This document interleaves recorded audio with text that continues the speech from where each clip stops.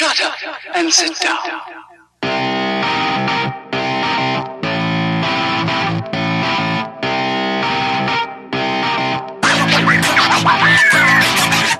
When the Wind Blows is an epic-inspired podcast bringing innovation to professional development.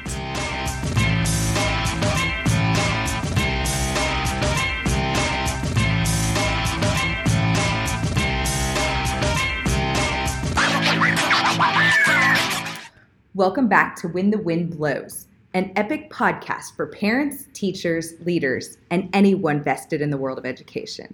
So today is part 2 of a topic we started last week with some students. This week we're going to talk with Nick. He is an educator, now administrator in Epic Charter School. Nick, how did you get involved in education and what made you come to Epic?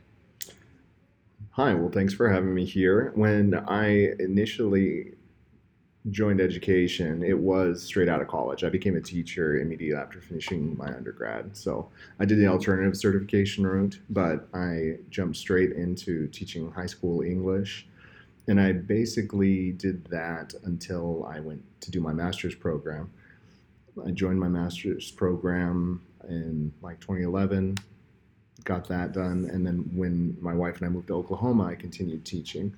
What brought me to Epic was actually the move to the communication side of things, stepping outside of the classroom. So I had been teaching high school English for pretty much that entire time. I taught middle school for a couple of years.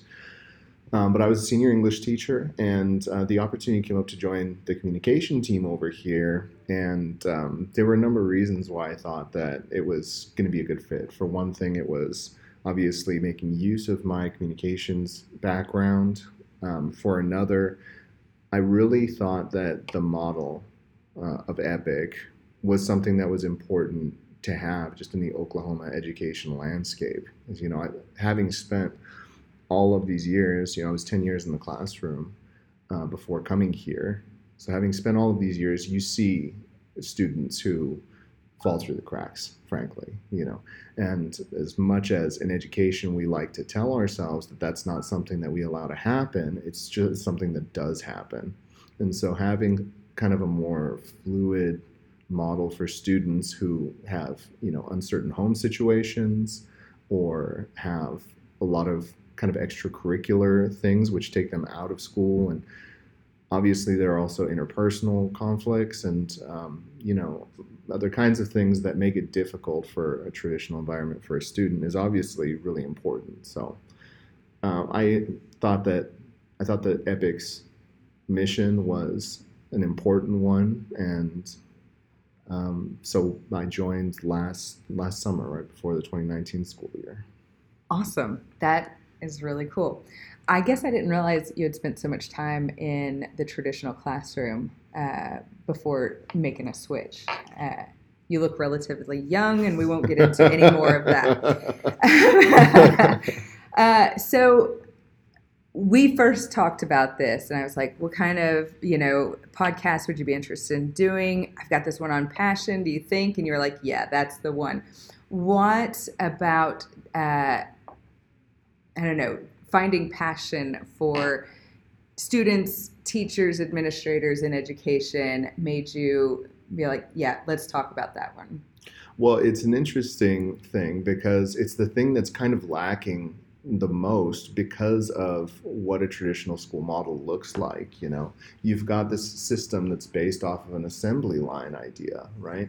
We send these kids through these schools, and they're all going to do these same things. And at the end of it, we're going to have this competent, capable person who's going to be able to contribute to society in whatever way.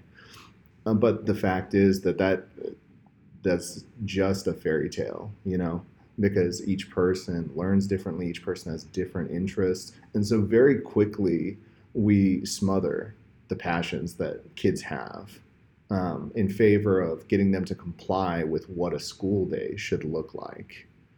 And I think it shows in a number of different ways, and most especially as adults when we look at the high rate of dissatisfaction that people have in their work, in their lives.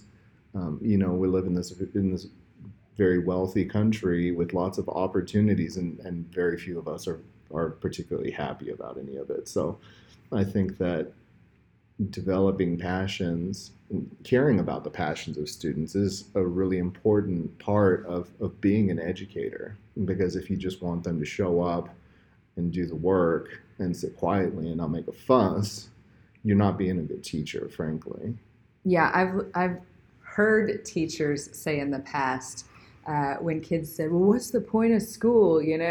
I've heard somebody say, "Well, going to school shows that you can sit in one place and do something for a certain amount of time." And I just thought, wow, like how anti what school should be. And I first got into this topic. I was at a Google conference and somebody was talking about Genius Hour. Have you heard of Genius Hour? I have not. So it's basically the kids show up to this 1 hour period and they get to study whatever it is that they want. Usually they have some sort of a driving question behind it so that it stays on pace. And the teacher is managing chaos, which sounds crazy, because every kid is learning their own thing, what they want to be passionate about. But the guy was talking and he was like, it is crazy how surprised I was by what these kids could actually pull out of this 1 hour at the end of the semester, because it was a semester-long class. And the district had given this guy, they had obviously got bukus of money that they've got a guy who's just allowed to drive passion. But it ended up being one of those things they were like, yeah, we're renewing that for next semester, because the projects that these kids have come up with, it's surprising us all, right? And people are kind of shocked by what kids were able to do. And so I thought, man, I am going to try this. They have to learn, whatever. And at the time, I love U.S. history.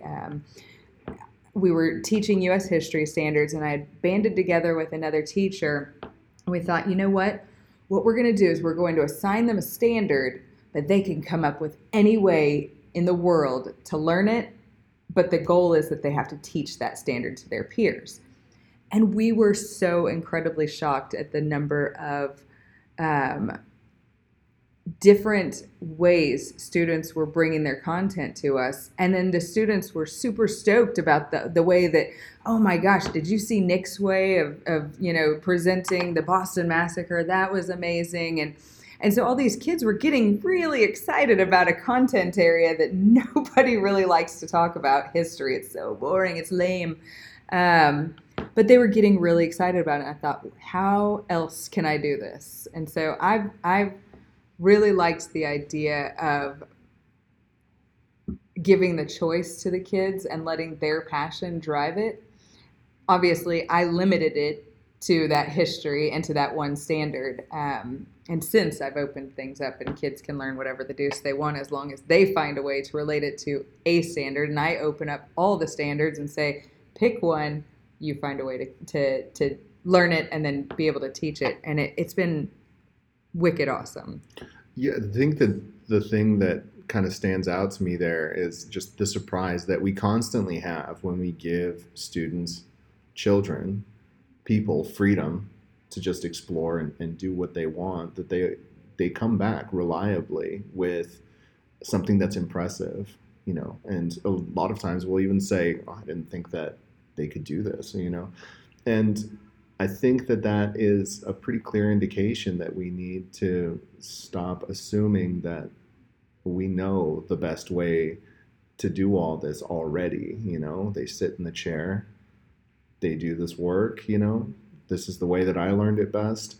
And I think that, this is obviously, it's an institutional problem, and it's also just, I think, kind of a cultural issue as well, that we don't see as well as we should the value in kind of individual creativity.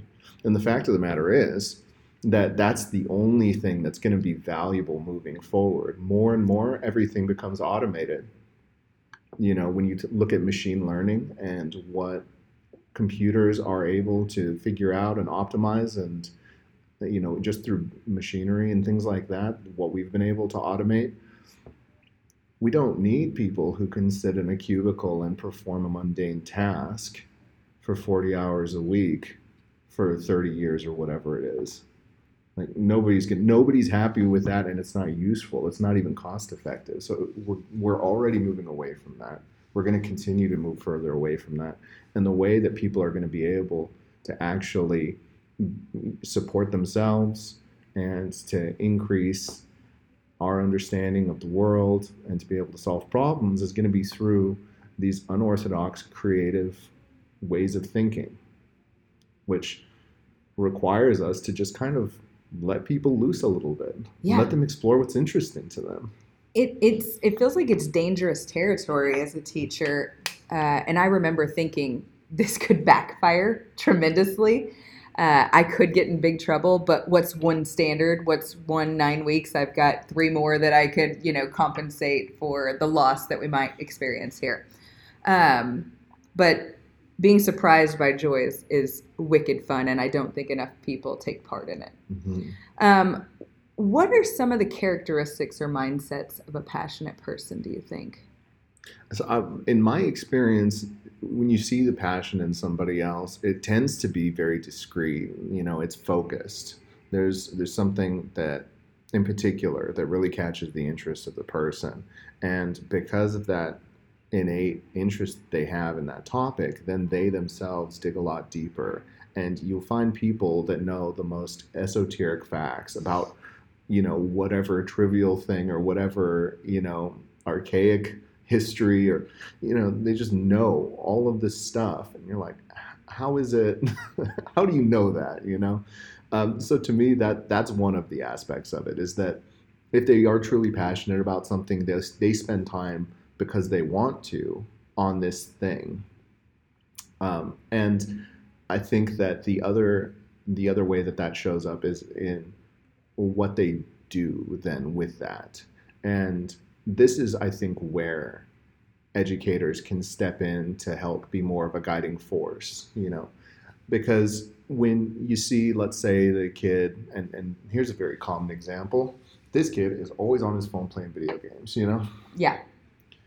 It's like he doesn't focus on anything that I'm trying to get him to do. Every single day, I'm having to tell this kid to put away his phone. And this is, I hear from his parents that this is what he spends all of his free time doing, and they've tried taking away his stuff, and they've tried punishing him, and it's just all he wants to do, right? But I think that misses the point. Like, here is something that this kid is willing to be berated and badgered, and, he puts up with all of these things so that he can engage in this activity. Surely that kind of dedication is going to be useful in some way. That kind of interest can be made to be useful. And so I think the job of the educator is in helping to find how that can be turned to something that is productive, that's useful, that's going to help the student grow. And that's what you see with passionate people as adults. They get stuff done, they innovate, they're inventors, they create businesses, that they do all of these things, but it's action based on the passion that they have. I think, and I'm about to ask, but I also know my answer. That's weird. Do you think companies like Rockstar and EA are missing out on a whole subculture, a whole gamut of money they could be making if they would just place academic standards behind some of their games? I'm thinking like Assassin's Creed. I don't know if you are a gamer, and I'm not much of a gamer. I'm a huge gamer. But I've watched my husband play like Assassin's Creed and Skyrim, and some of these are incredibly historically accurate. I mean, the one where they were in old England, I was just like, oh my gosh, can we just like walk around in this world for, 30 minutes, because this is wicked awesome. This is everything that I love. And so I don't know. I'm just wondering, like, and you see programs like Classcraft, which we are now utilizing, turning education into gamification, but it's really you get to create your avatar because you earned this many XP because you did that lesson. It's not like the lesson is enveloped into the game. Do you think, or do you know of any games that are, I mean, we've got apps, Yeah. Prodigy and stuff like that, but There's one game in particular that springs to mind, and I can't remember the name of it offhand, but I was teaching at Harlan Middle School for 2 years, and one of the teachers there, an exceptional teacher, taught science, very passionate, great with kids, um, and he, as a part of his kind of remediation on certain math things with students, because he helped with some like tutoring stuff or whatever. There was a game that he had his students play, and it was a player versus player kind of game. But the way that I can't remember, you scored points or the way that you attacked the other avatar or whatever it was, involved making quick and accurate mathematical calculations, and so they became competitive, because kids want to win. Everybody likes games and people like to win games, and so the way to do that is to become more accurate and quicker with these calculations. That's what was happening. So that was a good example, and yeah, I think the idea of tying academic standards, I think that is something that is a really interesting idea. I think it's doable, but I think that it is probably not going to come from the industry side of these things, because that's kind of beyond their purview, and the amount of investiture that they want to put into these games. I'm not sure that they would want to go that route, but the fact is, I'm a 34-year-old man. I play a lot of video games, and I have been a classroom teacher. I spent 10 years in the classroom, and so there's plenty of opportunity for people in the classroom to take their knowledge and to take their passions about their hobbies and things like that, like video games, and to use that as a way to enhance their teaching by bringing in these other kinds of things that people might not have thought about. Yeah. I should get you access to that Classcraft. They put together, every grade level has a whole storyline. So you can play through like 5th grade math, numbers and operations, and you do the lesson. The lesson is just the lesson. Mm-hmm. But after the lesson is done, you get another component of the story. So it's like playing through a campaign Mm-hmm. while also doing your lessons. It's pretty fun. I don't know. Yeah, I mean, I think that it's important that we are starting to make this shift, where we're moving away from just recitation of facts, which, is even when I was in school. I'm not a particularly old person, but, when I was in school, I remember memorizing the times tables, you know what I mean? And just because I did memorize them doesn't mean that was a really effective use of my time either. Yeah, the only thing I really feel like I got out of multiplication is being able to convert fractions, decimals, and percents, figuring out like, oh, that's 40% off. That's okay. I'm saving $6. It's not a deal after all, And we went way off topic, and I'll bring it back around. But you mentioned the gaming side of things, and I was just like, man, we should explore that a little. I'm really interested to see what our teachers end up doing with the Classcraft and seeing kind of the stories that we're going to hear as this year goes along, and as everybody, gets that integrated into what they're doing. I bet we're going to have some really interesting stories. And I think, honestly, there's a whole world of it as well, where you can develop a campaign. So if you're a story writer, Mm-hmm. Finding that passion in students and using their stories to create more campaigns, because once you play through 5th grade numbers and operations, you've played through it, Every D&D campaign needs a DM. There you go, yeah. Someone's got to write these stories. That's exactly right. So anyway, when the students were on last week, they had talked about bringing film into it, but that's a whole nother way we could ignite passion in students, is by letting them use their storytelling capabilities to create content for students, moving forward, that they can gain more academic knowledge, which equals access, at a certain level. Anyway, just a Yeah. thought. There's academic knowledge to be gained, and then there's also practical knowledge. What does it take to film, edit, add graphics to something, mix the sounds, like all of these things, those are jobs that grown-ups do. Yes. And there's no reason why people should have to wait until they're 20 years old in college to for someone to crack open a computer and be like, okay, now we're gonna learn how to use Photoshop, or we're gonna learn how to use this. I mean, this is something that, and you see this when you look at people who are creative in these various artistic fields. They talk about all of the things that they did as children that developed their skills and kept pushing that passion. And it probably didn't have anything to do with sitting in a row while Mrs. So-and-so was, lecturing them from the front of the classroom. No, yeah. And this is one of the things, my big gripe with American education has to do with grades. And it's a problem that comes... Like ABCD or grade levels? No. I mean grades that we assign to students. Because we've got two uses for them, three possibly, depending on how you look at it. Presumably, or ostensibly, the purpose is to measure a student's understanding of some particular concept. Now, that is problematic because it does more than that too, because we also use grades to determine eligibility for extracurricular activities. We use it to determine whether or not you get to go to college, what school you get to go to.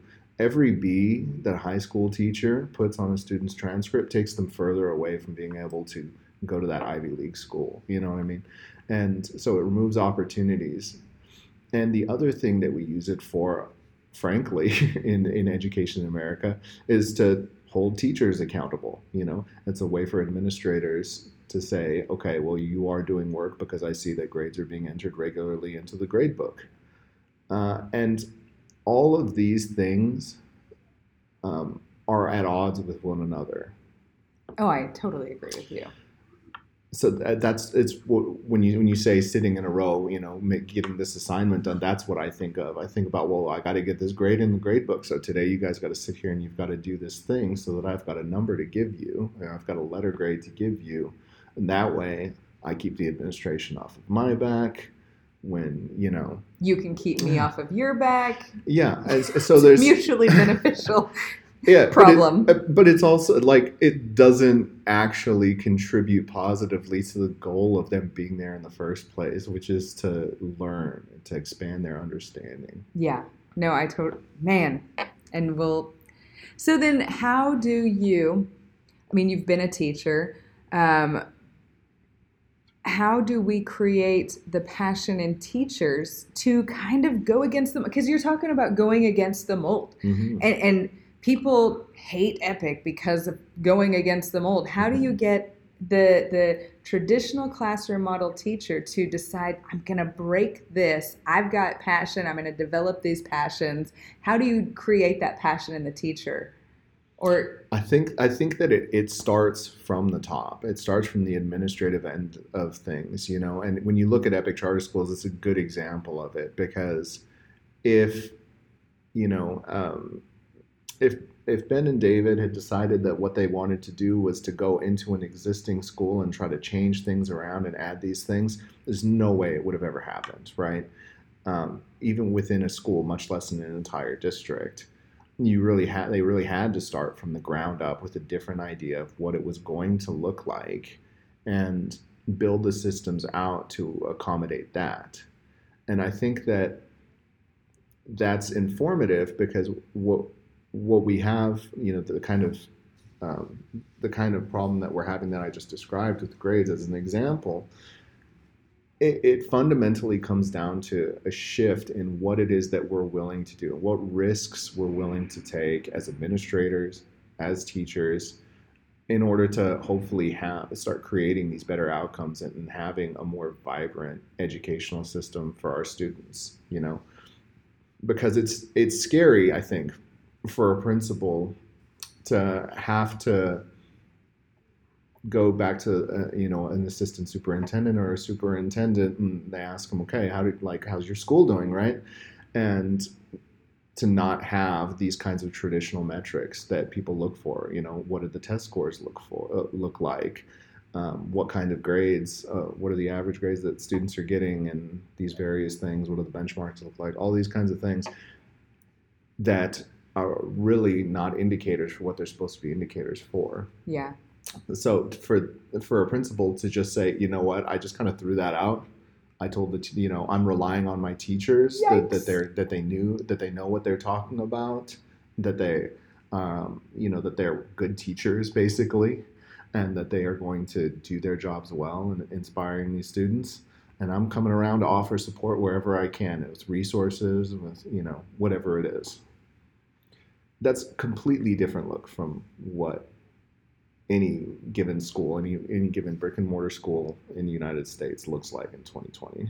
I think it's also one of the frustrations Ben and David, Bart, the assistant soups, all the way down. I mean, it trickles all the way down to the student when we're customizing, personalizing, and individualizing education, yet the plan at the end of the year is to standardize the testing. Do you think we'll ever see in our educational tenure a world where we're not standardized testing anymore? That's hard to say. I think so. It has nothing to do with education at all. It has everything to do with politics. The No Child Left Behind, which was introduced during George W. Bush's administration, and which has subsequently not been done away with, is a big reason why students and teachers and administration schools are required to do the things that they do. And the fact of the matter is, and this is something that I always told my high school seniors and juniors who are doing their ACTs or retaking their ACTs or SATs, is they're afraid of these tests, right? This big standardized test, because it means a lot, and I understand that. If you can't get a certain score, you can't qualify to get into the school that you want to. That's a big deal. But the thing that I always told them, and which seemed to be helpful quite a bit, was that all this test actually checks for is how good you are at taking this test. Exactly. That's all it does. And that's the truth for every standardized test. And the fact that we are mandated at a state and federal level to do this testing gets in the way of us actually achieving something beneficial for our students. I do think that it's not going to be forever. I think that we're starting to see in education and in the wider world, the wider community, that people are saying this is really doesn't seem to be helpful. But until there is political pressure to change these requirements, it's not going to get changed. And until the legislation itself gets changed, it's obviously not going to change in schools. So you want to hear crazy, crazy outcome to those kids who learned that U.S. history in their own stinking way? I would love to. Every one of them, that was when we were still testing U.S. history for 8th graders.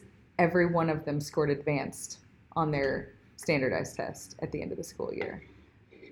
That's great. I mean, I think it goes to show that when you can actually get buy-in, that you're going to get better results. I think that, it still might trick people into thinking like, well, see, these standardized tests then are still useful.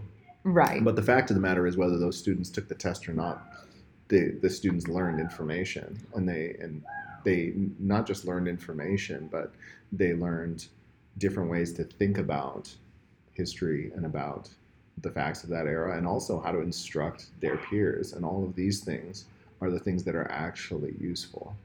Yeah. I wonder how much of that's going to come through. We're recording in a totally separate space than we're used to. Okay, so let's say you're the principal of a building. Mm-hmm. Okay, you've got an assistant soup above you, and maybe even somebody between you and him saying, Nick, we gotta have you do this, this, and this. How do you cultivate the passion in your teachers to allow them the freedom and the autonomy to do what they want when you also still have to produce results? That's the the million dollar question, right? Like how do we fix it? Because we're not trying, what we're trying to do when we're trying to make big changes in education that create big outcomes is we're on a train, the tracks are there. This thing is moving, like this is the direction it's going. Not just we're trying not to drive like a Ferrari around some curves here. This thing is set. So it's like we're trying to build tracks as we're driving down here, on this moving locomotive. But so that is the difficulty. I think that what it ultimately has to come down to is looking at our teachers, our classroom teachers, in the same way that we hope that those teachers will look at their students, which is individuals that are capable of the things that we need them to be capable of. We just need to give them a chance to actually use what they know, what they've learned, their passion, and that trust obviously is it's something that's implicit in any job, right? And you don't get hired if they don't think that you can do the job, and you don't get to keep the job if you do a bad job. But the concern that seems to be kind of surrounding teachers, that we have in all sorts of different school districts, all sorts of different ways for teachers to be accountable, right? When principals come in and they're doing their observations twice a year, and are you checking this box and this box and this box? Do you got your standards written on the board and all these different things? Ultimately, those things, one, aren't actually giving you a good idea of how good a teacher this is. Right. Because you're in there for 2-3 days out of a year. You're not seeing the student stories. You're not seeing the outcomes. You're not there. So you don't actually know, even by doing these things. And it's just more hoops to jump through that belie a mistrust in these educators. Yeah. I think the number one thing whenever I was a principal, I had my tribe. I think the number one thing that gave them the freedom was, I said, I trust you. Like, if you let a teacher know, like, I'm going to trust but verify, maybe that walkthrough looks completely different, because I don't need you to write the standard on the board. Mm-hmm. I am going to trust that you're teaching the standard, and the proof will be in the pudding at the end of all of this. Mm-hmm. Like, we'll see it. We'll have discussions, but I don't think discussions are utilized enough as a formative assessment. How do you put a grade on a discussion? Yeah. There are things that I think we're shrinking children in a lot of ways, by making them do it the way we've always done it. Yeah, I definitely agree that this quantifying of a student's ability is deeply problematic in a number of different ways, and that spills over to how we look at teachers. Because if we're going to quantify the student, then that means that we expect certain growth from them. Then we can quantify the teacher by saying whether or not they've met that. And people are more complicated than that, and situations are more complicated than that. And so I think that we really do a disservice to ourselves when we try to be accountable on that kind of level. There needs to be, at some point, some good faith. Do you think that an administrator who allows that good faith must also be in proximity to the students to know whether or not it's being done right? Yeah, I think that what it would look like ideally. I mean, our principals in this country don't come in mostly from not having any classroom experience or just the minimum classroom experience. Many principals have taught for many, many years before they become administrators. And so they also have a good idea of what it takes to do the job. And I think that if they're given the freedom to do away with some of the bureaucracy in favor of, like you say, conversations, being there and seeing what's happening, and conversations as well with parents, here's a fact that nobody's going to disagree with. Parents know how their kids are doing. They can tell if they're struggling with something. They can tell if they're enjoying something. And here's another thing: parents don't actually know what any of these standards are. Yeah. Two, how they're being measured. Outside of saying, oh, I guess the standardized test somehow measures it, right? Like they don't know how these are meant to actually reflect a student's understanding. And yet they've got a better understanding of what it is that, this student is actually feeling and, kind of how they're doing, on an interpersonal, emotional level. Maybe even what they're capable of. Yeah. And the reductionist way that we try to turn this into an assembly line, we see that it creates a lot of conflict with parents too, and for that very reason, because like they also recognize that their students are more than just the grades that they got on a certain assignment, but that's what we reduce them to. Pandemic aside, because we know we've gotten a lot of students who think maybe this will be the best option for the year. Do you think that's another reason parents are bringing their students to us, because we do individualize, because we say, hey, Nick, tell me what you're interested in. Let's see if we can give you an assignment around skateboarding. Like, tell me all the different ways that we can connect geometry to that skateboarding that you do, or... I'm confident that that's part of the reason. And, we've got plenty of anecdotes from parents who talk about that being one of the motivations for them choosing Epic. But, we've grown year after year, in only 10 years, going from like having 10 teachers on staff or something like that yeah. to having 2,000 and being the largest school system in Oklahoma, and again, pandemic aside, before the enrollments for the 2020-2021 school year, we're still at over 30,000 students, still the third largest public school system in Oklahoma. So yeah, I mean, people are coming here, and I think that that's part of it. And I think that it's important to note that, when I was a classroom teacher, I had 150, 160 kids on my roster regularly. Our teachers usually have something like 35. 35 to 50, depending on the teacher. Yeah, and think about in your workday how much time you can give to each student if you've got 150. And you're an English teacher, so you're grading essays. Yeah, I mean, realistically, how much can I actually sit down with each individual student to talk about the ways in which they're doing well, the things that they can improve on? Here's why this worked. Here's why this isn't working. What can we do? I sat down. If you sit down and just look at it, 55-minute class is pretty standard. So 55-minute class, and I've got 35 students in there. That means that I can give each student less than 2 minutes of attention.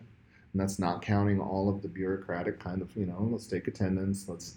Here's, whatever lesson might actually be for the day, it's just not enough time, frankly. Yeah. Well, my next question was going to be barriers. I feel like we've talked about it. Do you think we missed any barriers that are preventing educators from becoming more passionate, not slipping into status quo? And I mean, I've told the story here. I'll tell you, maybe it'll spark something. But I was doing my full internship, all right, in a school, in a district. And I show up in this ball gown. And we're doing the Academy Awards of Figurative Language. And I mean, the kids are into it. Not only are they figuring out which songs have this kind of figurative language, but they had to write their own acceptance speech in using the figurative language they were assigned, right? And so I had given an acceptance speech. That was the hook, right? And then we listened to all these songs that had figurative language, and then they had to write an acceptance speech. And I remember this teacher from across the hall who was sweet enough. I mean, she was a nice gal, and her students loved her, right? I mean, she was a great person, but she said, you're never going to last in education. You're going to burn out way too quick because you're doing all these things. And I'm thinking, but what if I don't? Don't squash me, What can we do to create more passion in educators versus teachers who are scared to break out of that status quo? I think that it's important to recognize that once something becomes the status quo, or, the way it gets that way is for very good reasons. It's not an arbitrary kind of thing.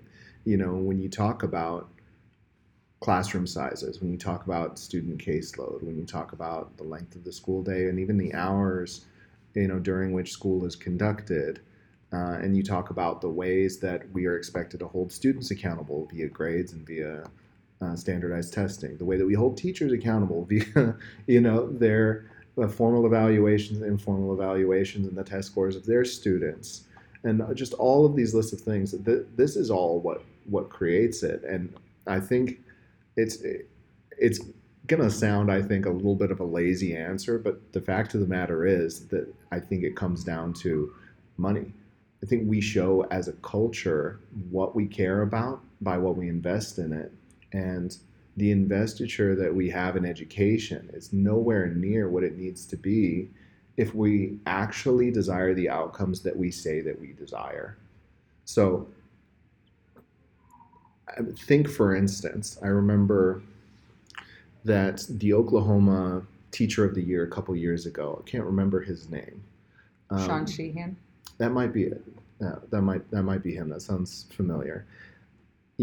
A year or two after he had won Teacher of the Year for the entire state of Oklahoma, he moves away. Yeah, Texas. Yeah, to Texas. Who's going to pay him more?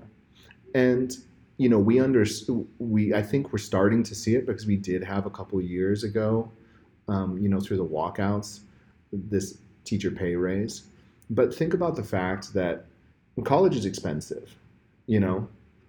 It's not surprising to anybody, the idea of spending $60,000 to $100,000 on a college education, which is what you need if you want to become a teacher. And you need to do all of these extra things. You need to have these practicum hours. You need to pass these certification tests. And then once you're a teacher, you're also having to, continue to you do your continuing education. So we've got all of these things for a job which in Oklahoma, people are able to pay, under $40,000 for. Who would ever do that? Even if you wanted to. Even if that's what your passion was, and that's what you desperately wanted to do. Like, I've always wanted to be a teacher. I want to help, inspire the youth of America. But you know what? I also want to be able to have a family and buy a house. And if those two things are at odds, you're never going to get the kind of passionate people that you need. Add to that the mandates we place on them, the accountability we like to check on them, the hoops we ask them to jump through. It's no wonder there's a teacher shortage. No, I mean, and one of the things that's always been interesting to me is, people who are not in education talk about what a cushy job it must be to have your summers off, right? And I'm thinking, with having summers off and having all of these breaks and all of that time off that other people become so jealous of, here's a profession with still more than an 80% attrition rate after 3 or 5 years or whatever it is. Yeah. Think about how hard that job must be, how unrewarding that job must be, how unappreciated you must feel. And I think that you begin to see very easily a simple fact that I think a lot of our politicians flatly refuse to acknowledge, which is that we actually do need to throw more money at this. You hear, well, you can't just throw money at the problem and make it go away. You know what? Part of the problem is the lack of money. Fact, right? If I need to pay for a mortgage and I want to be able to, invest in my retirement, which are all things that wise people tell us we should do anyway. It's not like it's out of we're crazy people for wanting to invest, But you look at, for instance, what does a really good teacher contribute to society versus what does a really good lawyer contribute to society? And I think that, and I don't mean to belittle the profession of attorneys, but I think that we can all see that there is too much of a disparity between what kind of life those professions gets you versus what they bring to the table. Boom. I think we have to end on that note because I don't know where we go from here. Um, passion gave us the light bulb. It put us on the moon. Passion is something I feel like we need to talk about way more often. But because that's all the time we have today, if you like what you heard, hit the like button, hit the subscribe button to the podcast so that you're notified each time a new episode drops. If you're a returning listener, rate the podcast and leave us a comment. I want to hear what you think. I'm seeing comments coming through in the Podbean and in the Apple. Thank you for those. But tell us what you think about these episodes and tell us if we're wrong, if we're thinking about it incorrectly. I'd like to know that too. Tune in next week where we are rethinking how leadership and education can better prepare the next generation for a rapidly evolving world.